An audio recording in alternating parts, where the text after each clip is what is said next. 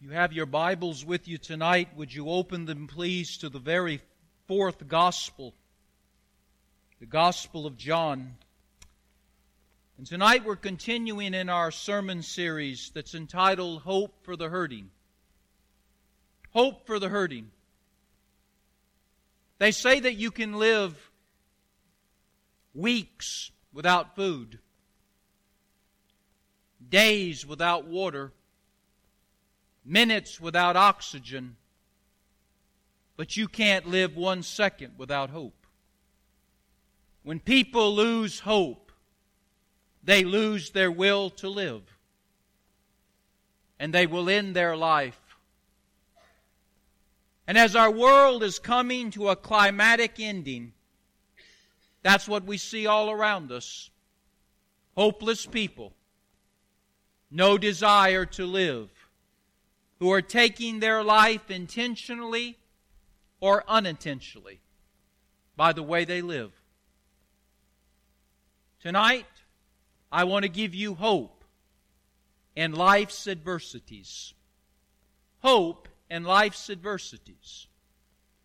You say, Pastor, I don't have any adversities. You will. That's not my opinion. That's the Word of God. John 16, verse 33, the words of the Son of the living God, as He spoke to those of His day, as He speaks to us tonight. These things have I spoken unto you, that in me you might have peace. In the world you shall have tribulation. Look at that. In the world you shall have tribulation. Not you might have, not you could have. You shall have tribulation. But be of good cheer in that tribulation, for I have overcome the world.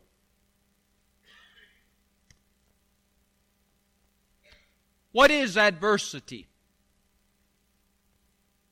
I went to some dictionaries to find out what they had to say about that word. One dictionary said the word adversity means misfortune. Another said it means trouble. Another said it means affliction. Another said it means a painful setback. Jesus said adversity is tribulation, not the tribulation, but the day-to-day tribulations of living in a fallen world.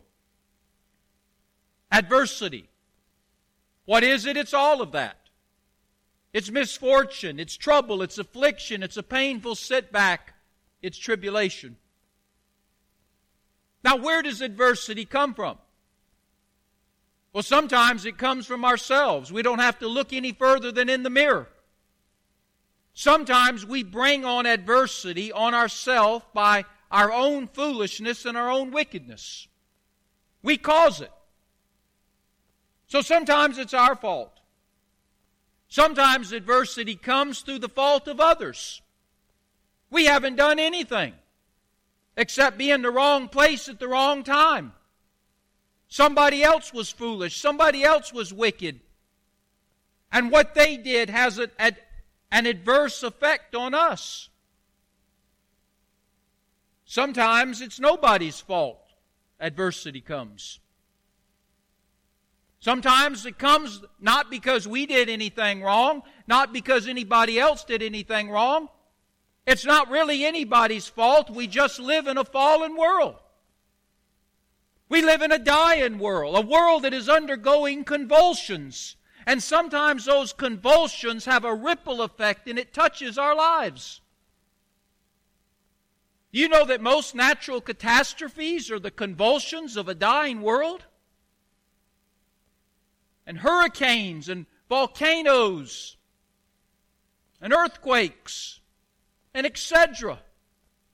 Sometimes they're the cause of the adversity. It's not really anybody's fault. It's just the fact we live in that kind of world. Sometimes adversity comes from all of the above. It's our fault, it's somebody else's fault, and it's the fact that we live in a fallen world. But no matter how the adversity comes, we're going to have it. By the way, you do know adversity has many different names.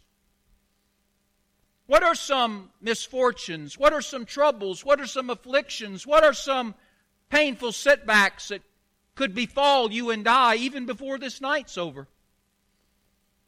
Maybe a sickness or an illness. Maybe a disease. Maybe a separation. Maybe a divorce. Maybe the being a victim of a crime or the victim of an accident. Maybe some false allegation or accusation. Maybe the death of somebody that you love. Maybe a financial loss. Maybe the loss of your future or a dream that you had for the future. Maybe persecution. Maybe termination, firing, layoff from a job that you thought was safe and secure. Adversity can have a lot of different names. And Jesus said, in this world, you're going to have them. You're going to have these tribulations. You're going to have these adversities. It might be your fault. It might be somebody else's fault. It might be nobody's fault. It might be everybody's fault, but you're going to have them. You're going to have them. You say, but I'm a Christian. That's exactly why you're going to have them. In many cases, we're a twice-born people in a once-born world. They don't like us. Do you understand that? They put up with us, but they don't like us because we're different. Our world loves people that are the same. Our world loves to make people into a cookie-cutter format. Our world wants everybody to look the same, talk the same, dress the same, act the same, live the same. And when you and I choose not to walk to their beat and walk to the beat of a different drum, they don't like that. We make them feel uncomfortable. Adversity. Sometimes they bring it against us in the way of persecution. But back to what I was saying, nobody gets a pass on it. Some of us might get more than others, but we're all going to get it. No exclusions, no exemptions, no exceptions, no escapees. Jesus said, in this world, you, me, we're going to have adversity. We're going to have tribulation. Now, knowing that, I think it would be especially helpful if we knew how to respond to it when it comes. Because it is coming. You might think I'm high, wide, and handsome tonight. I don't got a problem in the world. That's tonight. What a difference a day can make. And the night's not over, by the way. So let's look at some things that I hope will help you when adversity comes. Because it is what? It is coming. It is coming. 7 things I want to lay on your heart very quickly tonight about how to handle adversity. How to handle the misfortunes, the afflictions, the tribulations, the painful setbacks, the adversities of life. The first thing I think it's important that you and I know is that our testimony is remembered in times of adversity. People don't remember much about us when everything is calm and smooth. What people remember about us that will have any eternal significance comes when things are stormy, when we're in the midst of a crisis or adversity. You see, crisis reveals character. It doesn't make character, it reveals character. It shows what's in the inside. When things are calm and the streets are smooth and paved with gold, nobody really knows what we are. But when the storms of life come, and the roads turn into gravel roads filled with potholes, that's when our character is revealed. Crisis reveals character, and it also shows the quality and the depth of our faith. Those of you who've served in the military, we do not remember and honor soldiers in peacetime. We just don't. When things are calm, when things are at peace, we appreciate our military, but we don't necessarily recognize them and honor them. We certainly don't give them any medals. But it's in combat, when we're at war, that's when we remember our soldiers. That's when we recognize them. That's when we honor them. That's when we award them and place medals on their chests for their valor and their courage. Do you not agree? It's not in calm that we remember them, it's in combat. It's not in peacetime, but it's in war. And what's true of soldiers is true of you and I. This world doesn't care what we have to say when everything is calm and smooth. What this world wants to hear from us is when we're in a crisis. What are we going to say then? What this world wants to see from us is when we're in an adverse situation. What are we going to do? That's what they remember. When adversity comes, understand something. Our testimony is on display. More so than any other time in our lives. As you know, most mornings I'll be at Charleston Southern University walking the track, having my prayer time. And not too long ago, a gentleman was talking with me. He was there on the track walking when I was, and he said, "Don't you walk this track every day?" I said, "I sure do." He said, "I thought I remembered you. I saw us a while back when you were walking when it was raining. I remembered that."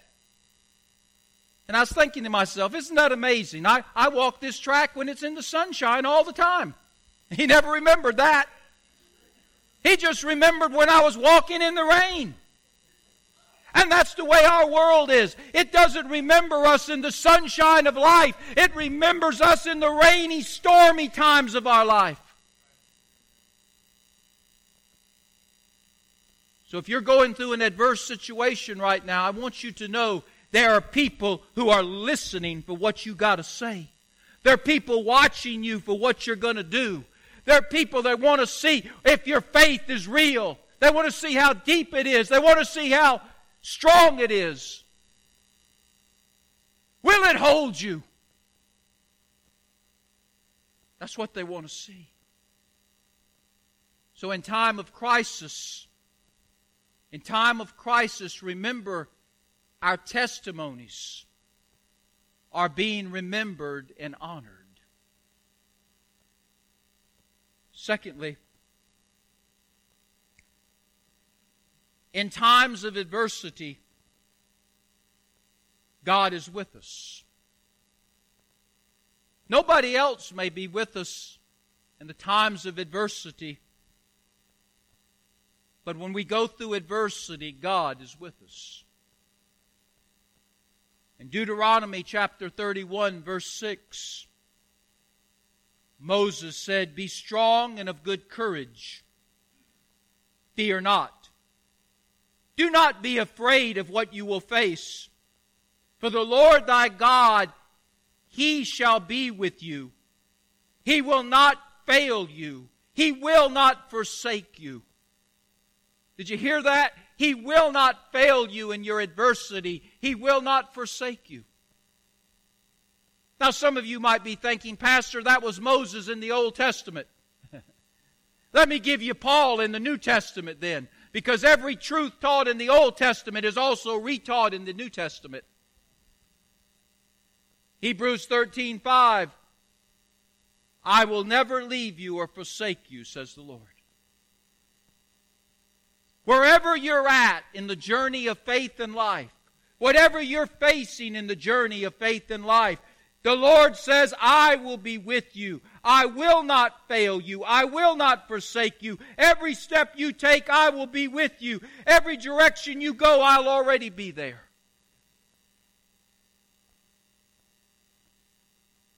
You say, well, Pastor, that's just Moses talking in the Old Testament. That's just probably Paul talking in the New Testament. Our God not only declares it, ladies and gentlemen, He demonstrates it. He's not just a talking God, but He's a doing God. He not only talks the talk, but He walks the walk. And the best way to indicate what God's going to do for you is what He's done for others. May I suggest to you tonight, God was with Moses at the Red Sea. That's adversity. The greatest army in the world was coming after him in the Hebrews. It looked impossible. A giant body of water was blocking them. And Pharaoh, who was symbolic of Satan, the Egyptians that were symbolic of demons, the devil and his demons in the guise of Pharaoh and the Egyptians are coming after God's people. That's adversity. And God made a way. You say, I don't know that story. You need to read your Bible. It's a good story. And the Lord was with Joshua at Jericho. That fortress city that everyone said could never be conquered. And God was there with Joshua. And the Hebrew marching band brought down the walls of Jericho. Not the Green Berets, not the Special Forces. They were there just to do mop-up duty. But God got the glory in that one, didn't He? March around the city and play your instruments. When I tell you to be Pentecostal Baptist, start shouting. And the walls came tumbling down.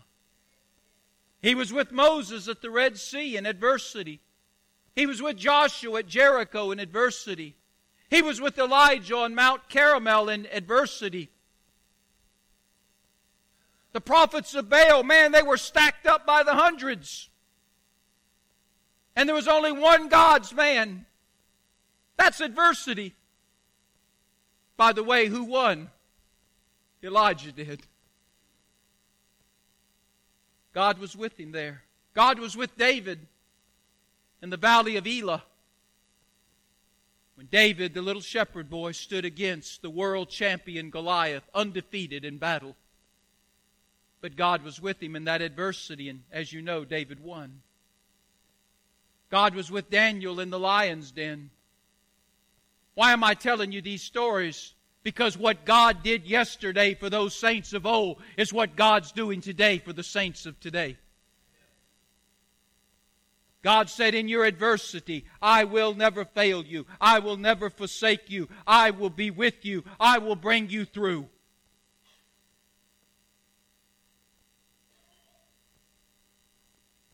In times of adversity, remember our testimony is being remembered and will be honored or dishonored. In times of adversity, God is with us. You may not see Him. I promise you He's there. He's at work. Thirdly, in times of adversity, we're to cry out to God. Cry out to God. Have you ever wondered why, when the people of yesterday in the Bible prayed, their prayers were highly effective? I mean, when you go from Genesis to Revelation, we get story after story after story of how men and women of God prayed. They cried out to God. And God heard and answered their prayers in great and sometimes miraculous ways. Why don't we see that today? Is the problem God? No. God never changes. He's the same yesterday, today, and tomorrow, forever. Why do the people of God today pray? cry out to God, but our prayers are not highly effective, they're highly ineffective. Have you ever thought about that?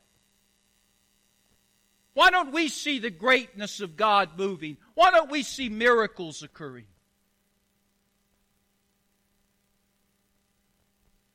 Psalm 18:6 might give us an insight. In my distress I called upon the Lord and cried out unto my God. That's David speaking. David speaking again in Psalm 55 verse 17. Evening and morning and at noon I will pray, and I will cry aloud, and he shall hear my voice. Cried out, cried aloud. Interesting. When David cried out to God, God heard, God answered, God moved, God did amazing things. I wonder if that isn't what James is saying in James 5 verse 16. When he says, the effectual fervent prayer of a righteous man availeth much. What does crying out mean? It means to have a voice of passion. David cried out to God. James says we're to pray with effectualness and fervency. That means passion. We're a dried-eyed people in a hell-bound world. We don't cry over anything anymore. We don't shed a tear over lost people. We don't shed a tear over people that are sick. We don't shed a tear over anything.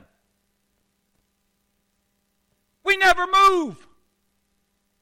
You call for people to come to the altar and pray, we sit there like wooden Indians. We're stoic, we're unemotional. Yet David cried out to God. He cried with a voice of passion. And yet we don't. Cried out implies tears were flowing. I love that song by Amy Lambert.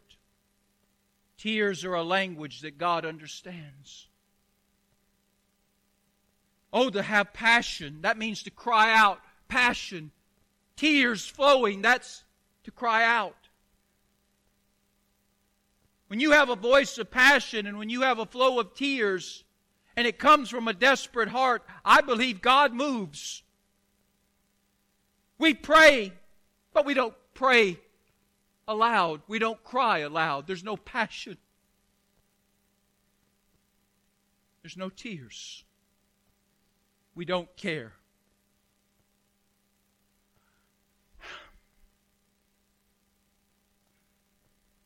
You have a prayer closet? You say, Pastor, I pray in my car on the way to work. That's exactly what I'm talking about. Do you have a place that you call holy ground where you go and meet a holy God every single day? And there in that holy place, alone, just you and God, you cry out to Him. You cry out with passion, with emotion, with energy. And the tears flow. God does business with people who mean business. In adversity, our testimony is remembered and will be honored or dishonored. In adversity, God is with us. So you're remembering that God is with us. Thirdly, in adversity, we're to cry out to God. Fourthly, in adversity, we're to pray to God. You see, there is a difference. Crying out to God implies passion. It implies tears. It implies a desperation. But we're also to pray to God. In Matthew chapter 7, verse 7, Jesus said something very interesting, and I think sometimes we read it and it just kind of goes over our head. But He was talking about prayer, and He said, ask and it shall be given. Seek and you shall find. Knock and it shall be opened. Ask, seek, and knock. Keep asking, keep seeking, keep knocking. It's not a one-time asking. It's not a one-time seeking. It's not a one-time knocking. But it's a constant, continual asking. A constant, continual seeking. A constant, continual knocking. Now, many of us probably think those three words, asking, seeking, and knocking, are just a different way of saying the same thing. But they're not. In those three words, we're really giving a formula of prayer. That word ask is speaking of our dependency on God. Ask and it shall be given. Ask who? Ask God. Total dependency on Him for all that we need. Total dependency. That word ask is tied to dependency. We trust God and God alone. We will ask God and God alone. And then that word seek is tied to the word diligence. Not giving up. Ask and it shall be given. Seek and you shall find. It means to keep looking. To keep searching until you get what you want. It means diligence, not giving up. Some of us pray one time, and if we don't get what we want, we quit. But sometimes you need to pray things through, the old folks used to say. Pray things through. You don't have to pray salvation through, but you need to pray everything else through because there's spiritual warfare taking place. And Satan is doing all he can to block our prayers. There's tremendous battles taking place in the spiritual realm, even as we meet here tonight. If we could put on spiritual glasses, we would be terrified what's going on. We're to ask, that speaks of dependency. We're to seek, that speaks of diligence. And then we're to knock, that speaks of desperation. That means pounding at the door. You come to my house at 2 o'clock in the morning, I figure you're desperate. Because you're pounding on my door. It's now or never. Open the door. See, in adversity, that's how we should pray. We pray as if God is everything and God is all we need and God has everything we want and we only focus on Him. There's a dependency. There's a diligence. We're going to keep praying till we get something. Till we get what we want. Till we get the answer. And we're desperate. We have no place else to go. It isn't like we got multiple options. It's only God. Fifthly, in adversity, don't despair. Don't despair. Don't walk around moaning and groaning with your head down as if all is lost. God is at work. Don't despair. By God's appointment, that's where you're at. God didn't cause what you're going through, but God is involved in it. It's not catching Him off guard what you're going through. He didn't have to call an emergency meeting of the Holy Trinity to try to figure out something that just happened to you that they caught unexpectedly. He knows. He didn't cause it, but He knows it. And He's already there waiting. By God's appointment, you're in this adversity. In God's keeping, you're in this adversity. God's going to take care of you. You say, how do I know? You're still here right now, right? What He did in the past, He'll do in the present. What He does in the present, He'll do in the future. And He's training you in this adversity. You're going to school. You say, Pastor, I already got a PhD. I'm glad you do. You're going back to school. God's constantly teaching us. Teaching us how to be more like Him. How to be more effective witnesses in this lost and dying world we live in. You say, Pastor, what happens if I flunk the class? You go back again. There's no social promotion. You're going to get it right.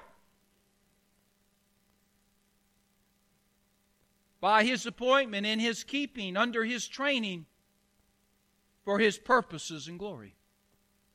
If you're in adversity tonight, whether you caused it, somebody else caused it, nobody caused it, or everything caused it, God's going to use what you're going through for His glory if you'll let Him. He's going to turn your tragedy into triumph. He's a God of victory. Sixthly, in our adversity, we need to find peace from God. He's not going to take away the adversity, but He can give us peace in the midst of it.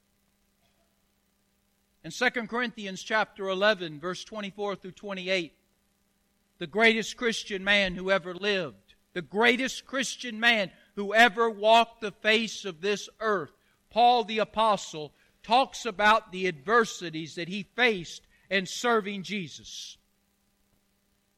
And it is a litmus list of every possible thing that you can go through.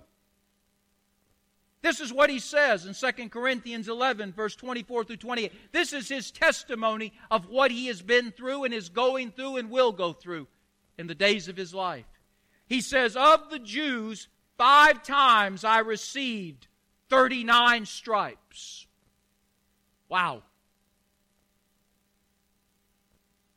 5 times I took lashings of 39 licks at a time. And those savage beatings would take the life of most men. 5 times he took it. 3 times, he says, I was beaten with rods on top of that. I was stoned 3 times. I suffered shipwreck. I spent a night and day in the deep of the ocean. I often travel in perils of waters, and danger of robbers, and perils of my own countrymen, and the perils of the heathen, the unsaved. And I face danger in the cities, I face danger in the wilderness, I face dangers in the sea, I face dangers among false brethren. Everywhere I go, I face danger. I'm weary, I'm in pain. I'm often hungry, I'm often thirsty. I fast often in the cold and nakedness of the world.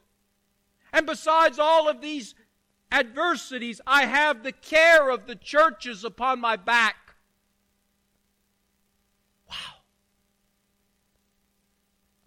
And we think we got it bad. He said, I know what adversity is, ladies and gentlemen. That's what he's saying. But he said, I also know, Philippians 4:11, I know how to have peace. Peace. You've heard me say many times, you can buy everything at Walmart this world has to offer, but you can't buy peace. There's no peace to be found in this world, but God gives peace. To whosoever will ask Him, He will give peace.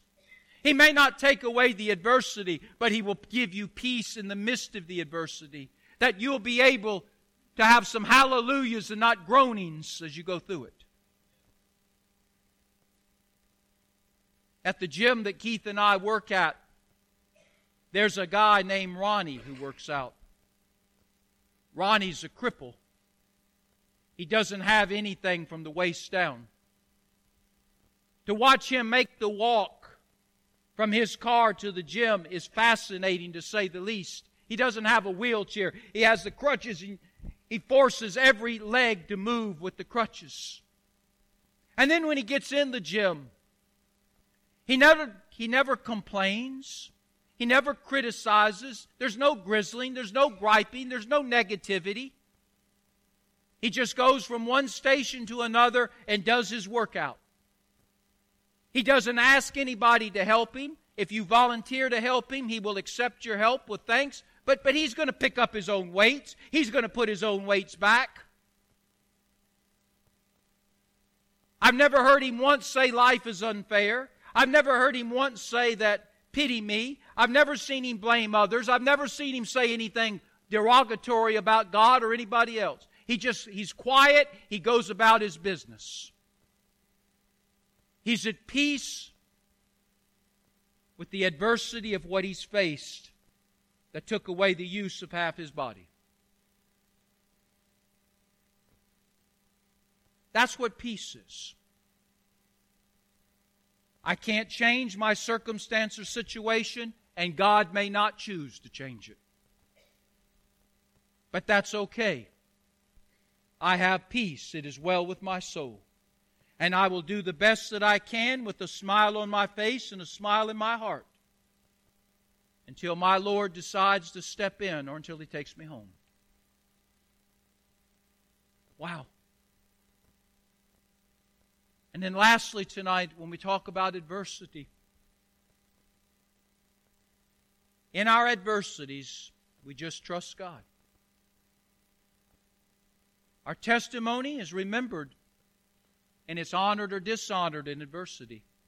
God is with us in adversity. We cry out to God in adversity. We pray to God in adversity. We don't despair in adversity. We don't give up. There's hope for us. We find peace in adversity, and we trust God. Notice I didn't say we understand God. See, we want explanations for everything, don't we? If there's any question I get asked more than any other question as a pastor, it's the question why. Why did this happen? Why did this happen to me? When I was young, I could answer those questions. Now that I'm older, I'm dumber. I don't know.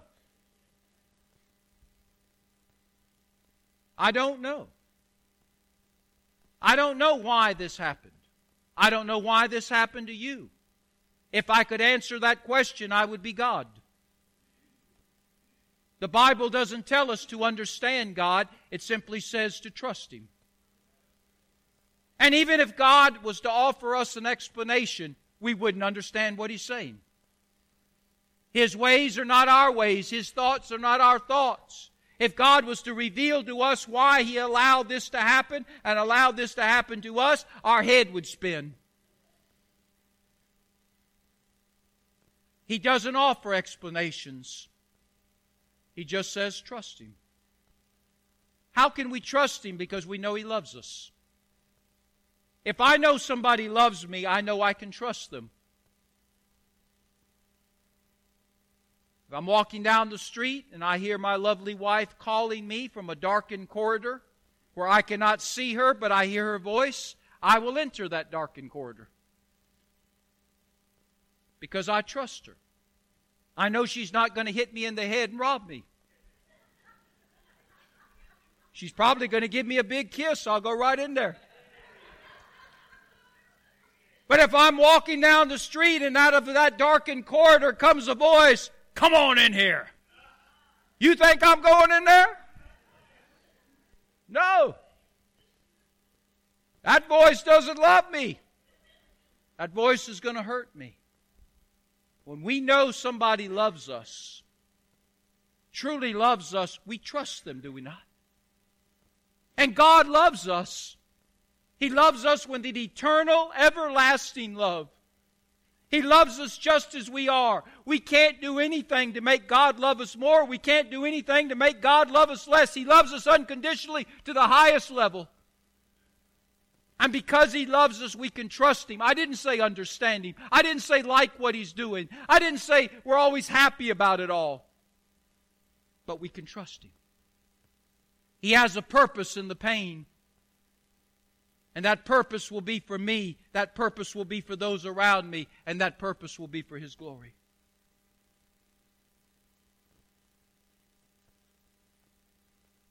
Fanny Crosby lost her sight at a very young age.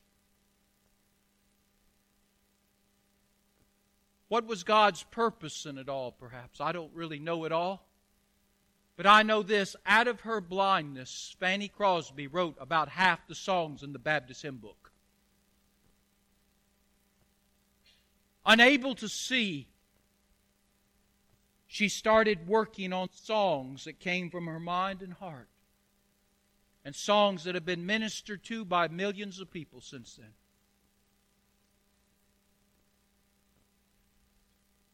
I don't know all the purposes behind Stephen's death. Stephen was one of the greatest deacons of the early church. Preached one of the greatest sermons ever preached in the early church. And what did he get for it? He got stoned to death. I'm sure people said, well, why did God allow that to happen? And God didn't say anything then. But as we look back, and sometimes you can look back and see things a little bit more clearly, we know this. the one who was behind the stoning of Stephen was named Saul of Tarsus. Saul of Tarsus would later watch Stephen die. He would watch Stephen die, this Christian man, and he hated Christianity. Saul of Tarsus was a religionist. He wasn't a Christian. He hated Christianity, yet he saw Stephen, who was a born-again Christian, who spoke often of Jesus. He saw him die and heard Stephen say, "I see the Father, and I'm going to be with Him." And Saul of Tarsus couldn't figure out what he was talking about. But what he saw with Stephen would one day lead to his own salvation. And God would so radically and dramatically save Saul of Tarsus that he would change his name to Paul the Apostle. Chuck Colson had to serve time in prison. He was part of that Watergate mess. But God took his prison time to teach him how to minister to prisoners. And from his time in prison, he opened up a prison ministry that's led thousands of men and women to Jesus Christ in prison. Gerda Weissman spent time in a Nazi concentration camp, a place that was brutally ugly. But it was there in that concentration camp, according to her own testimony, that she saw the beauty of life, and more importantly, she saw the beauty of God. She said, "I would have never seen it otherwise. But it was in that black and white place of horror that I saw the color of a loving God." You see, I don't know why God allows things to happen to us.